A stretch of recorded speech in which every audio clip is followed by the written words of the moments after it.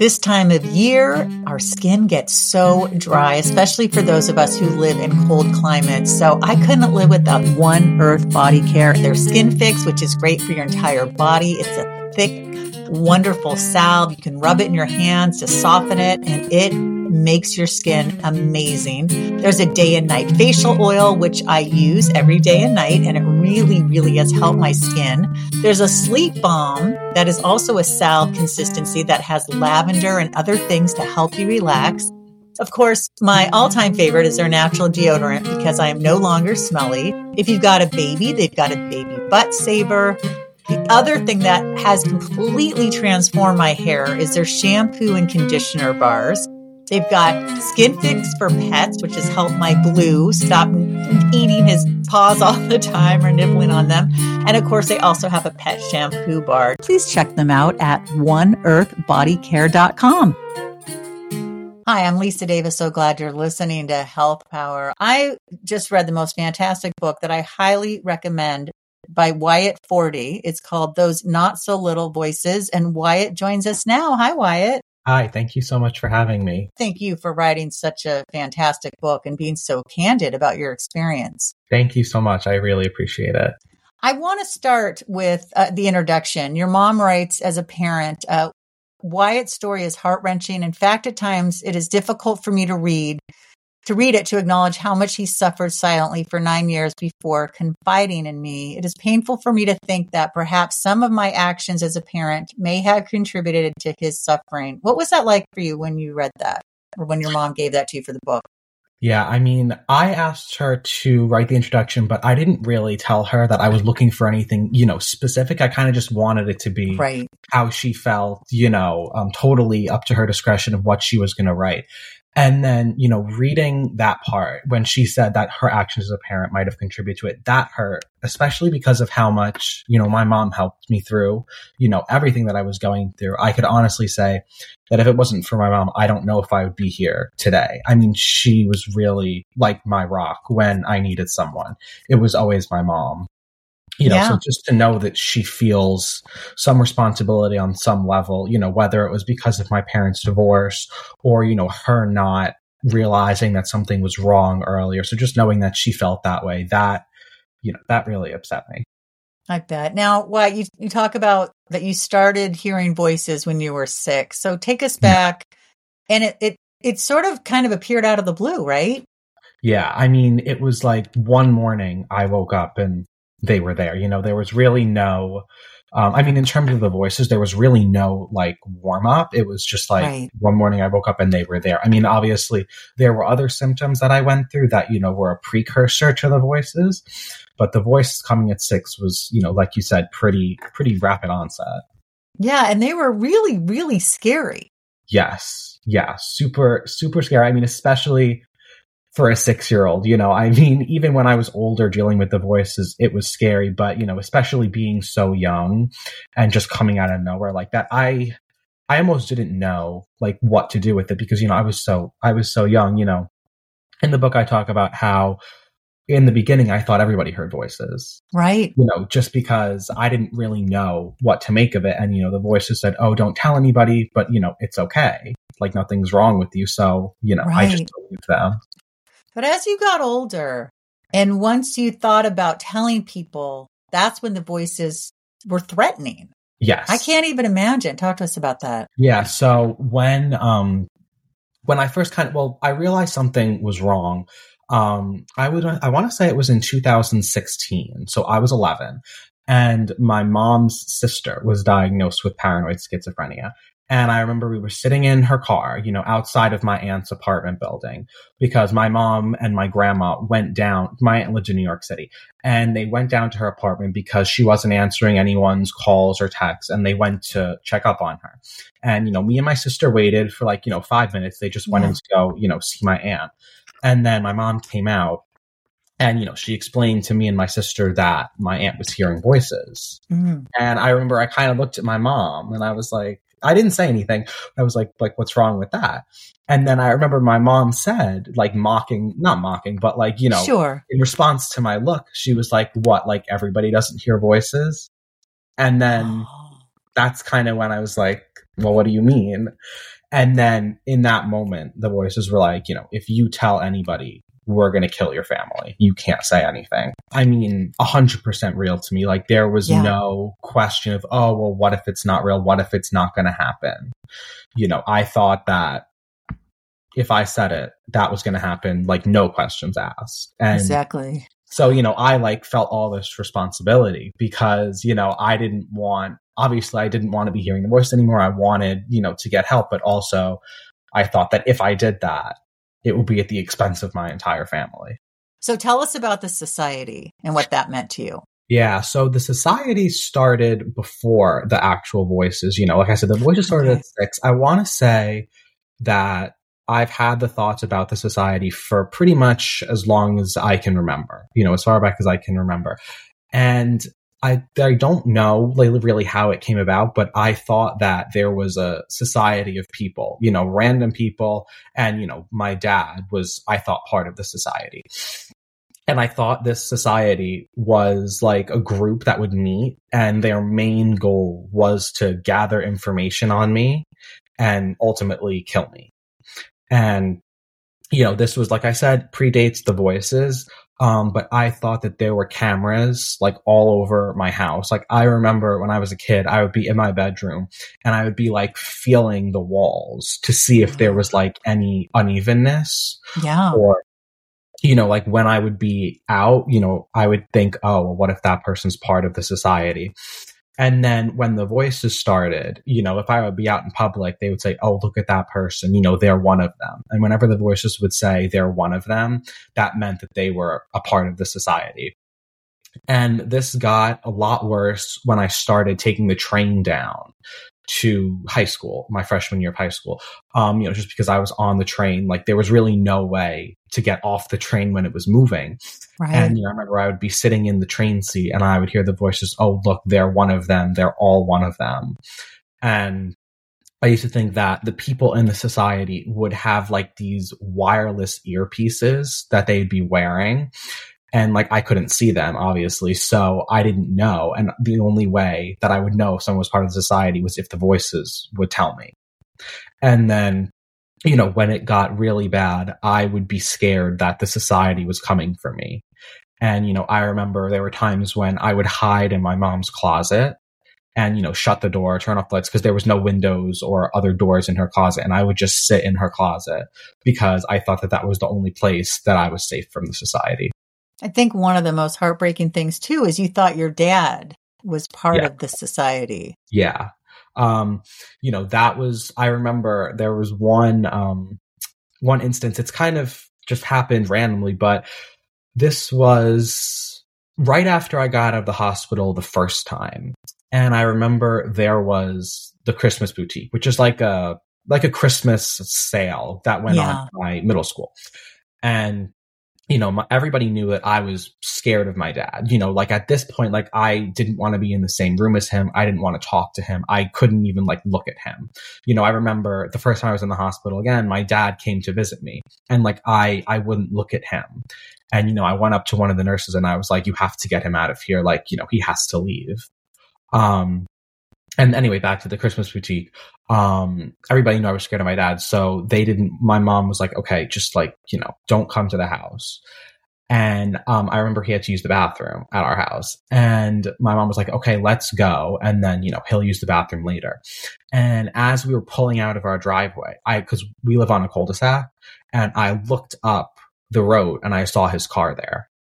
And that really freaked me out. I got really, really scared after that. I mean, obviously in hindsight, I know he didn't want me to see his car, but in that moment, me seeing his car, I thought that he was there spying on me. One of the things that you write about in the book is you talk about your parents' divorce and you say that, wondering about the role that could play in the voices, especially because the voices were a man and a woman who fought a lot. Yeah. It was, like, I mean, I know I talk about in that chapter, like specific instances, how like the way that the man and the woman would fight was almost like exactly the way that my parents would fight. Yeah. It was shockingly similar. And I think that was, I would not say one of the harder parts, but just one of the more upsetting parts. That wasn't scary, just because I remember like when my parents would fight, me and my sister used to feel like really scared, and not scared, just like upset that they were fighting so much. So, to have that going on in real life and then also in my head was, one of the parts that just upset me the most. Yeah, that makes a lot of sense. Now, eventually you were diagnosed with something called AIWS, or Alice in Wonderland syndrome. I've never heard of that. Yes. Tell us I want people to get the book, but tell us a little bit about how you were able to get that diagnosis, because you were going to have to open up about some of this, right, in order to get, So I was diagnosed with Alice in Wonderland syndrome in 2019. So, this obviously I was hearing the voices, but this was before anybody knew about the voices. Okay. Yeah. So the Alice in Wonderland syndrome was definitely very different from, the voices or anything else that was going on that, was like related to my psychosis in any way. The Alice in Wonderland syndrome was just more weird. It didn't really scare me. And the voices would never say anything, about when I would have an episode of Alice in Wonderland syndrome. What is it exactly? Yeah, so it's a neurological disorder. It's not a mental illness. There's no treatment for it. It usually just subsides with age. I don't experience it anymore. Really, the only thing that it would do is distort your perception of objects. I remember I was like sitting in class and there was like a clock on the wall, like one of those regular round school clocks. And it looked like it took up like half of the wall. Oh, wow. And then, I remember the first time that I ever experienced it, I was in the nail salon. I was waiting for my mom and sister to get their nails done, and I was just like sitting in one of the chairs, like reading a magazine. And I remember I looked at my arms and they looked like they were like feet long and like they wouldn't go back to normal size. And like I kept like scratching my arms and like pulling my arms to like see if they were really that long. And I remember, when I got in the car with my mom, she saw my arms and they were like all red and scratched. And she was like, "What happened?" And then I told her what happened. And, she was like, "Okay, maybe it's just, a bad day or whatever." She didn't want to like make too much of a big deal out of it if it was nothing. But then it kept happening. And then I went to see a neurologist. And, I thought about saying something about the voices. I really did, because I feel like that was kind of my first opportunity. If I was there, I was at the doctor's, Right. But I walked into her office and, she wasn't there yet. Like the nurse or the physician's assistant, came in, did all like the questions, and they were like, "Okay, the doctor will be in a couple minutes." And I remember the voices are like, "If you say anything about us, what's going to happen." And then like I didn't say anything, obviously. We were sitting there still waiting. And then I was like playing on my phone and my mom was sitting in the chair right next to me. And I heard the voices. They were like, "Oh, is your mom okay? I hope she's okay. I hope nothing's wrong." And I heard like people walking down the hallway, like of the doctor's office. And they were like, "Oh, they're coming for her. They're waiting outside. You better not say anything." And then I never said anything about the voices at that doctor's appointment, just the Alice in Wonderland symptoms. One of the other horrific things you had to go through was what it did to your relationship with food. You write, "As the voices got severely worse, my eating was also significantly impacted. Whenever I tried to eat, they said they would kill my mom." Yeah. It, obviously in hindsight, a lot of things that I went through don't make sense, doesn't make sense how it would actually happen, why I would believe it. But yeah, in the moment, I thought that if I ate anything, they would kill her just because I was eating. And in the beginning, when I talk about like the beginning, I mean, after I told, my mom that I was hearing the voices, The voices told me I couldn't eat, but there were times when I would compromise with the voices. I'd be like, okay, I can only have half of my dinner. And like that's it. Like I'll only eat half. And that's kind of how my mom knew that something was wrong, because I would eat like exactly half of my dinner and that was it. But then when it got worse, I wasn't eating at all. I mean, in the morning, I would just say that I was too tired to eat and I didn't have anything. At lunch, the voices would tell me to buy lunch so that my mom didn't think anything was wrong. She would see the charge on my account and then throw it out. So I would like buy a sandwich or buy pizza and I would throw the whole thing out. And then at dinner, I would say that I was too busy studying. So I didn't eat dinner. And, maybe from, I would say, September to November of my freshman year, the most I would eat a day was like maybe a handful of chips. And, I lost I would say when I started high school, I was about 180 pounds. And after those 3 months, I was like 145 pounds. Oh my God. Your mother must have, did she suspect you had an eating disorder? Yeah, that's when everybody knew, okay, something's wrong with Wyatt. Yeah. But then I went to the hospital, started medication, and then this was like about a year later, the issues with the food came back again.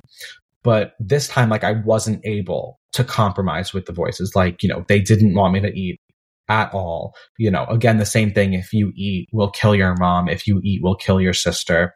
And then they used to tell me that the food was poison. But they told me that it was a specific poison that could only kill me. So, if my mom would take a bite of it first, it wouldn't matter because the poison couldn't kill her. And, obviously not eating all day, I got hungry. So sometimes I would eat a little bit and just try to eat as fast as I could.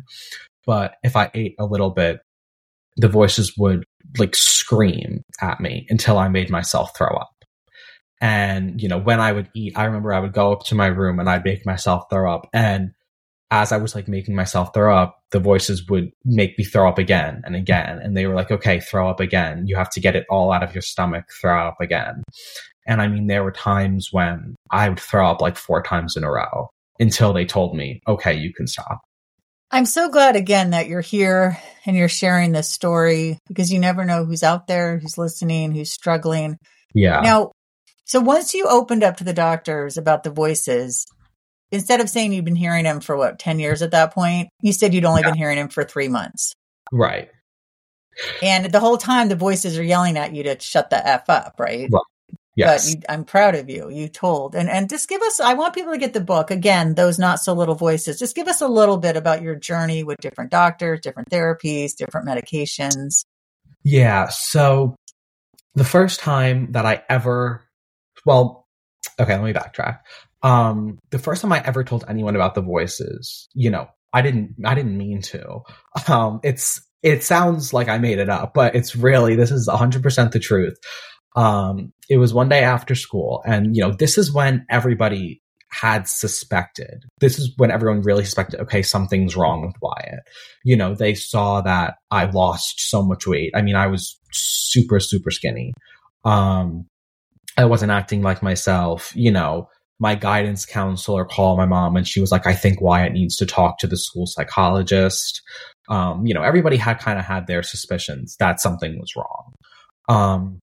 And I was walking with one of my friends and it just came out of my mouth. The voices are really annoying me today. And, he kind of looked at me and I think I actually stared at him with my mouth wide open. I couldn't believe I just said that. And, I feel like if it would have been anyone else, I don't know if my mom would have found out, but the specific friend that I told, his mom and my mom were best friends since they went to middle school. Mm. So I knew that he was going to tell his mom, who was going to tell my mom. And, he was like, well, if you don't tell your mom, I'm going to tell my mom, and I'm going to make her tell your mom. So that's kind of how it came about, of me telling my mom. And then, when I told my mom, I remember the next day it was Veterans Day, and I went to her office with her, and she was calling a bunch of different hospitals and doctors, not really sure what to do. And then after making a couple calls, they told her to bring me to the emergency room. And when we went to the emergency room, I told the doctor my symptoms, a little bit. And, at this point, both me and my mom kind of thought that they were maybe just going to like give me medicine and, that was going to be it. But neither of us really thought that they were going to keep me and, not let me go.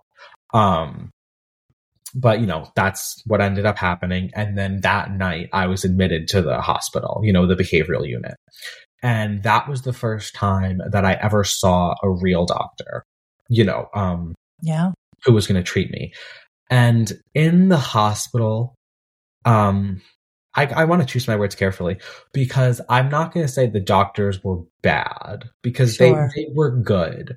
But I think they kind of just wanted to get kids out, and like put them on a medicine and then, let them be seen by like a doctor outpatient. Yeah. And, I remember both, because I was hospitalized twice. And, at both times that I was in the hospital, I wasn't really taking my medicine. I remember that because they would give you the pills at the end of the night, and I would either like hide them under my jawline or like half swallow the pill. Yeah. So that when they would look in your mouth, they would see it. And then when you walked away, cough the pill up and flush it down the toilet. So I didn't really get like the right treatment in the hospitals. It wasn't until after the fact when I started seeing other doctors that, I was kind of like set on the right path. Right. And then it didn't take me a very long time actually to find the psychiatrist that I use right now. I went to one psychiatrist right after the hospital, very briefly. I think I only saw her like 2 times. And, she kind of said that she didn't think she had the resources to treat me properly. So, that she would treat me in the interim, but that I should look for more of a specialist. And then one of my close friends from middle school, his dad is a doctor, and he ultimately gave us the contact information for the psychiatrist that I use right now. And he's excellent. He good. really, I think my case, my mental illness was more treatment resistant. I tried probably upwards of 7 different antipsychotics and none of them worked. Until we finally found the right medication that worked for me. My goodness. Now, I know when you were in the hospital both times, I think at first, the first time you lied and said you stopped hearing voices. Was that the second time as well? Because you just want to get the hell out of there. Yes. Yeah, I remember the first time that I was in the hospital. I think I took 1 pill the first night. And then I woke up the next morning and the voices are like, you have to get out of here. Tell them you're feeling better. Tell them that the voices are gone. And that's what I did. And I was out. I think I was admitted Monday. I was out Friday morning. Wow. So yeah, both times though that I was in the hospital, I lied about the voices going away. Yeah. And then eventually they did. And again, I don't want to give away too much. But there was something that I thought was so interesting when you talked about the voices. Quote, when I realized the voices were gone, I felt like I should have been happy and excited, but I wasn't. I had always dreamt of the voices going away. And when I picture myself after realizing that they had, I thought I'd be overjoyed. But that wasn't the reality. The voices had been with me for almost 10 years. At the time that they were with me from age 6 to 2 months before my 16th birthday is very formative. I felt like I didn't know who I was without them. I also felt a sense of loss, and in a weird way, I almost wanted them back. That's really powerful. Talk about that. Yeah, it was not what I expected at all when the voices went away. Like I said, in the quote you read, I wanted them, to go away for so long. I remember, every night I would like stay up and, it's over the course of what happened, like, my faithfulness or like religious perspective, it definitely changed a little bit. But I remember that I would stay up every night, like praying, just like, please let them go away. Please let them go away. And then, like I said, I dreamt of the day that they would go away, that I didn't have to deal with like the abuse every single day, that I could eat, that I could, not be scared every day. But then when they went away, I didn't really feel like myself, just like ever since I was 6. Like I always had some kind of noise going on in my head, talking, or even though I didn't actually see the voices, obviously there were times when I did have the visual hallucinations, but, for most of it, it was just the voices. But it always felt like I had someone with me. And when the voices went away, I felt weirdly alone. And I think so from an outside perspective, you would probably expect the voices that I would characterize the voices as mean, because of all the stuff they would say to me, but I probably wouldn't characterize them as mean. At least that wouldn't be my first characterization of them. My first characterization of them would actually be more, their tone, I would say pleasant. And, more like a friend. A very, very mean and abusive friend. Especially because everything that I went through, with my parents' divorce, like, when my parents first got divorced, I was 6 and my sister was 4.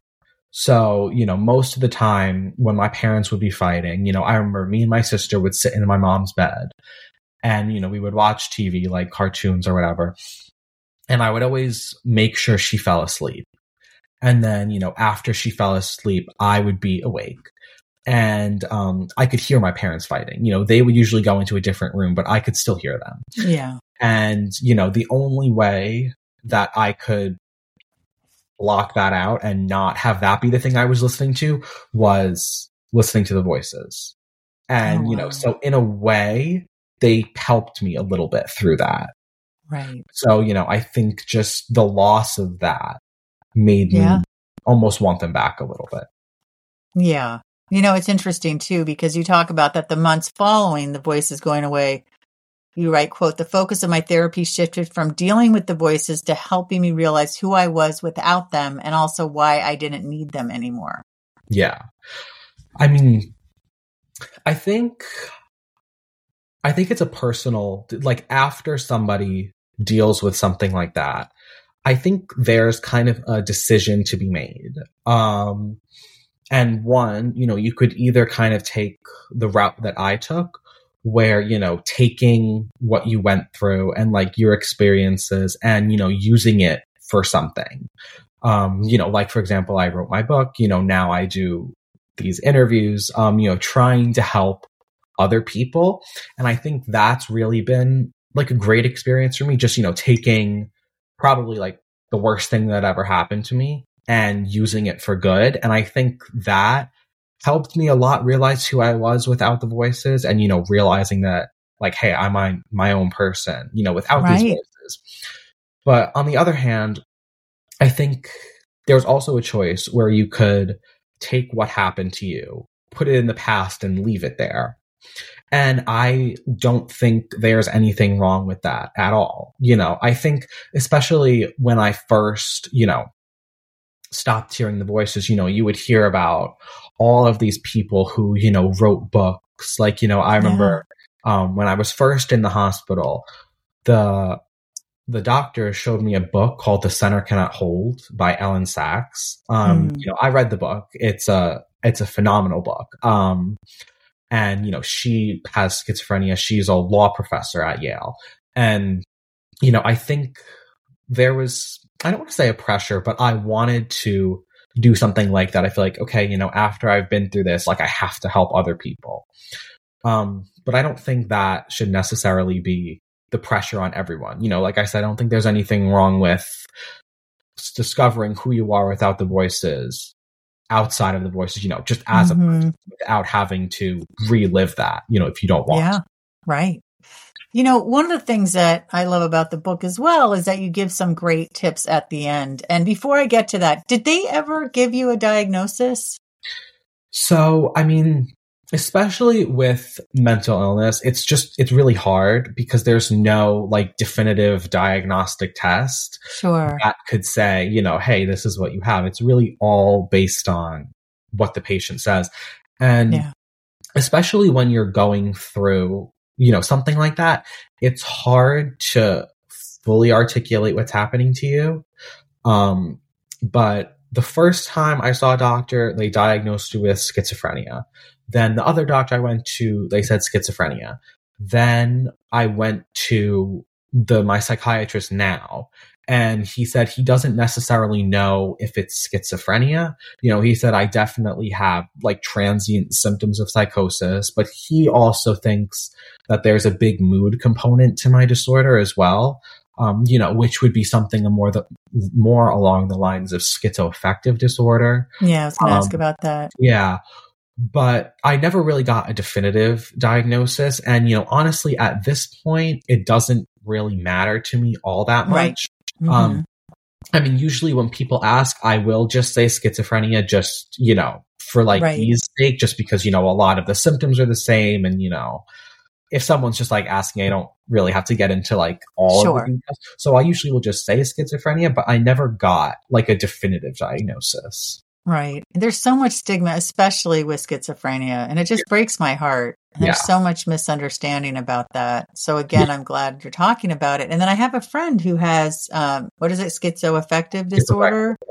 Yeah. And then I just get so annoyed with the slang of like, oh, that guy's psycho, or that guy's, schizo. People don't say that. It's not okay.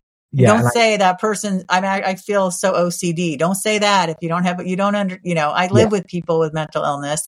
I know how tough it is. My closest friends all have mental illness, different ones. So I've had to learn a lot, and it's just so insensitive. Yeah. And I think that's a big part of the reason why I wrote the book, is just, the book didn't start out originally as a book. It was kind of just like journal entries of like me, just getting down my thoughts on paper. But when I decided that I actually wanted to make it into a book, it was because I was so frustrated that like nobody really understood what I was going through. And I've had like, not my close friends, but like people say to me, oh, well, like, schizophrenia would be like, a homeless person on the street talking to themselves. And I mean, while that might be true, that's not obviously always the case. Right. And, I think people kind of just have this, like you said, stigma or like association. That's not true. I would say that's not true more of the times. Right.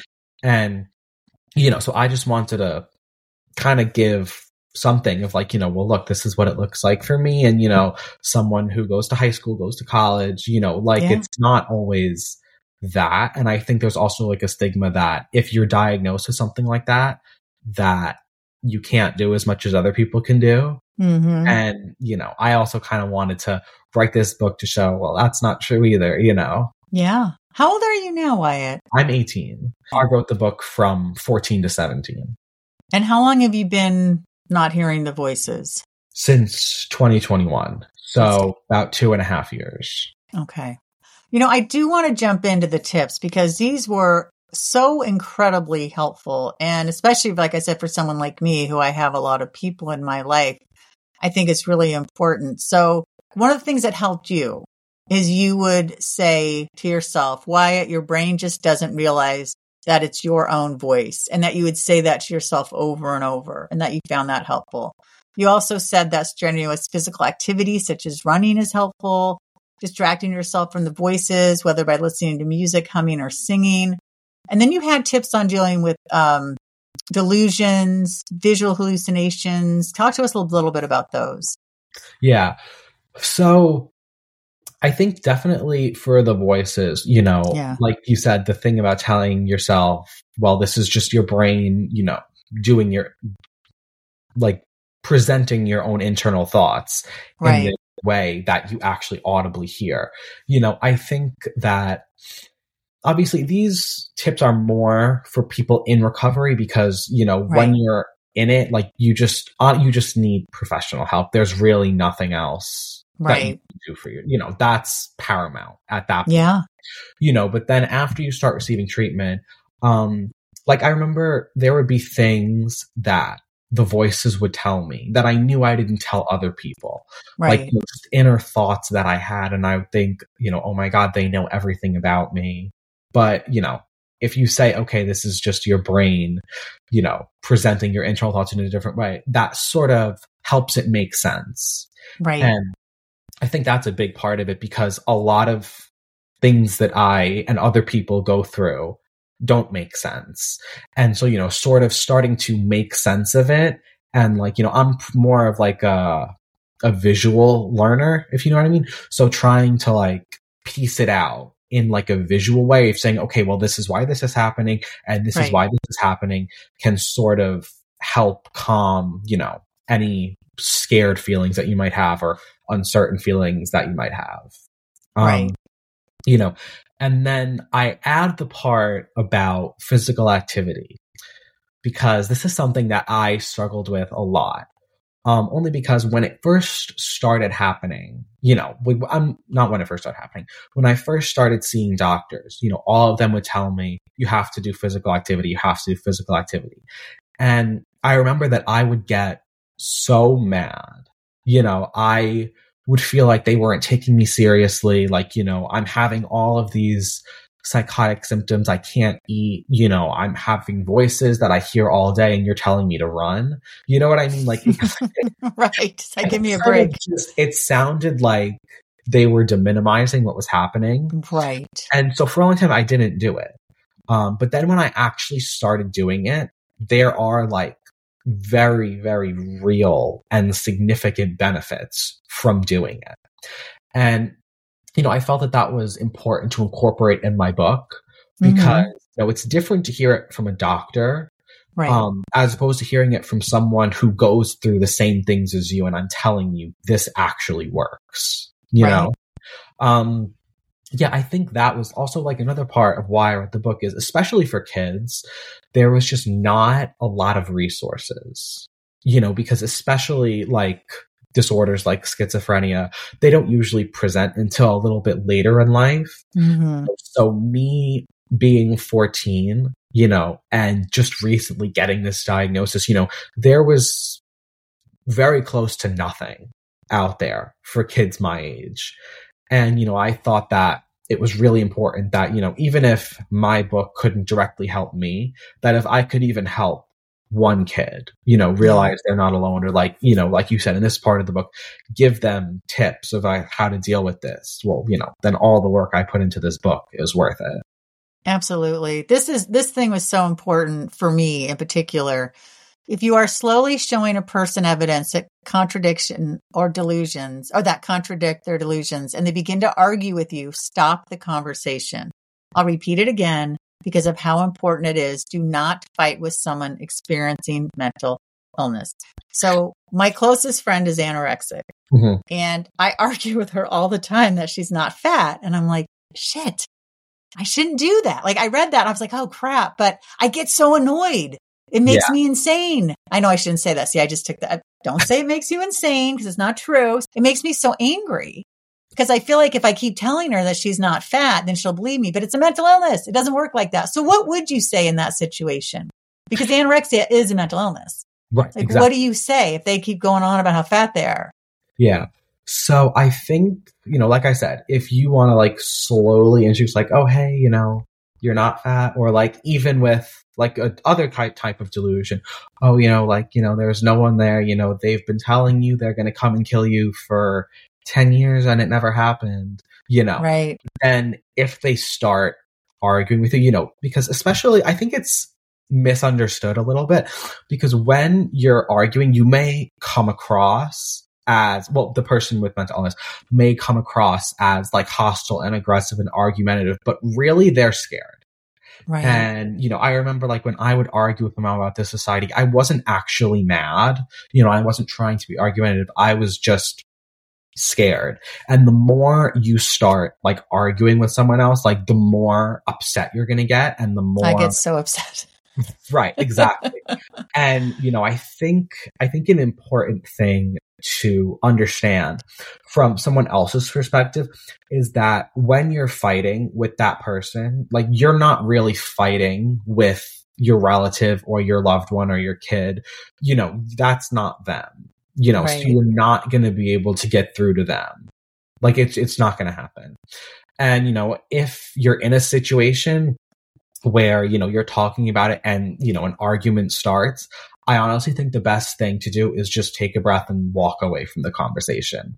Cause, once it starts becoming an argument or, like argumentative or hostile in any way, once that happens, there's no other good that's going to come from the conversation. Yeah. It's just going to be frustrating for you, frustrating for the other person. And, I feel like when someone's going through something like that, they just need more like support and love from their family members than, obviously when you argue with them, you mean well, you're trying to help them, but it's not like 99% of the time. So frustrating. Yes. Well, Wyatt, the book is absolutely fantastic. Again, those not so little voices. Is there anything that we didn't touch on today that you were hoping that we would talk about? I just don't want to give too much of the book away. Yeah, no, I agree. No, I mean, I think the only thing other that I would talk about is, especially for like a mental illness like schizophrenia or like any other kind of mental illness, is that once you start receiving treatment and, even after your symptoms have subsided, like, when I stopped hearing the voices, you have to remember that although your symptoms are gone, like there's always going to be things that you'll struggle with. I mean, like specifically for me, even after, the voices went away, like even now, I still get paranoid a lot. If I'm in a public setting and, especially I find like when I'm nervous, like if I'm in a public setting, I'll think that people are talking about me.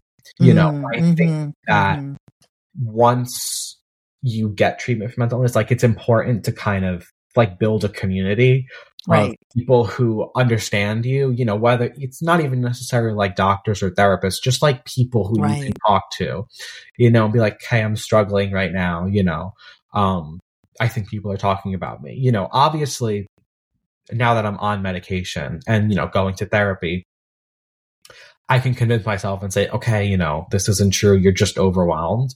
But yeah, I think that building like a community is really, really important. Yeah, that is such good advice. And I actually did want to ask you, I know you wrote in the book that cognitive behavioral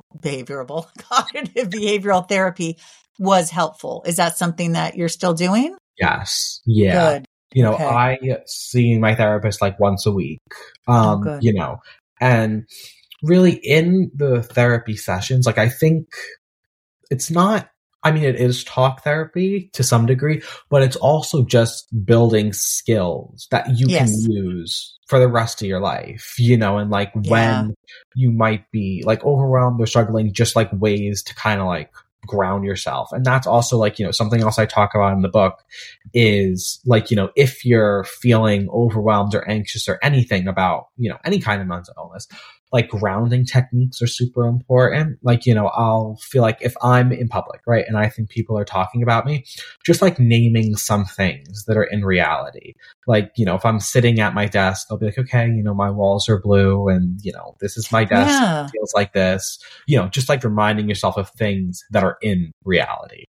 Yes, that is so helpful. Well, Wyatt, again, the book is Those Not So Little Voices, Wyatt Forte, WYATT FORTE. How do we find your fantastic book? It's on Amazon. It's available on Amazon. And it's also available on the Barnes & Noble website.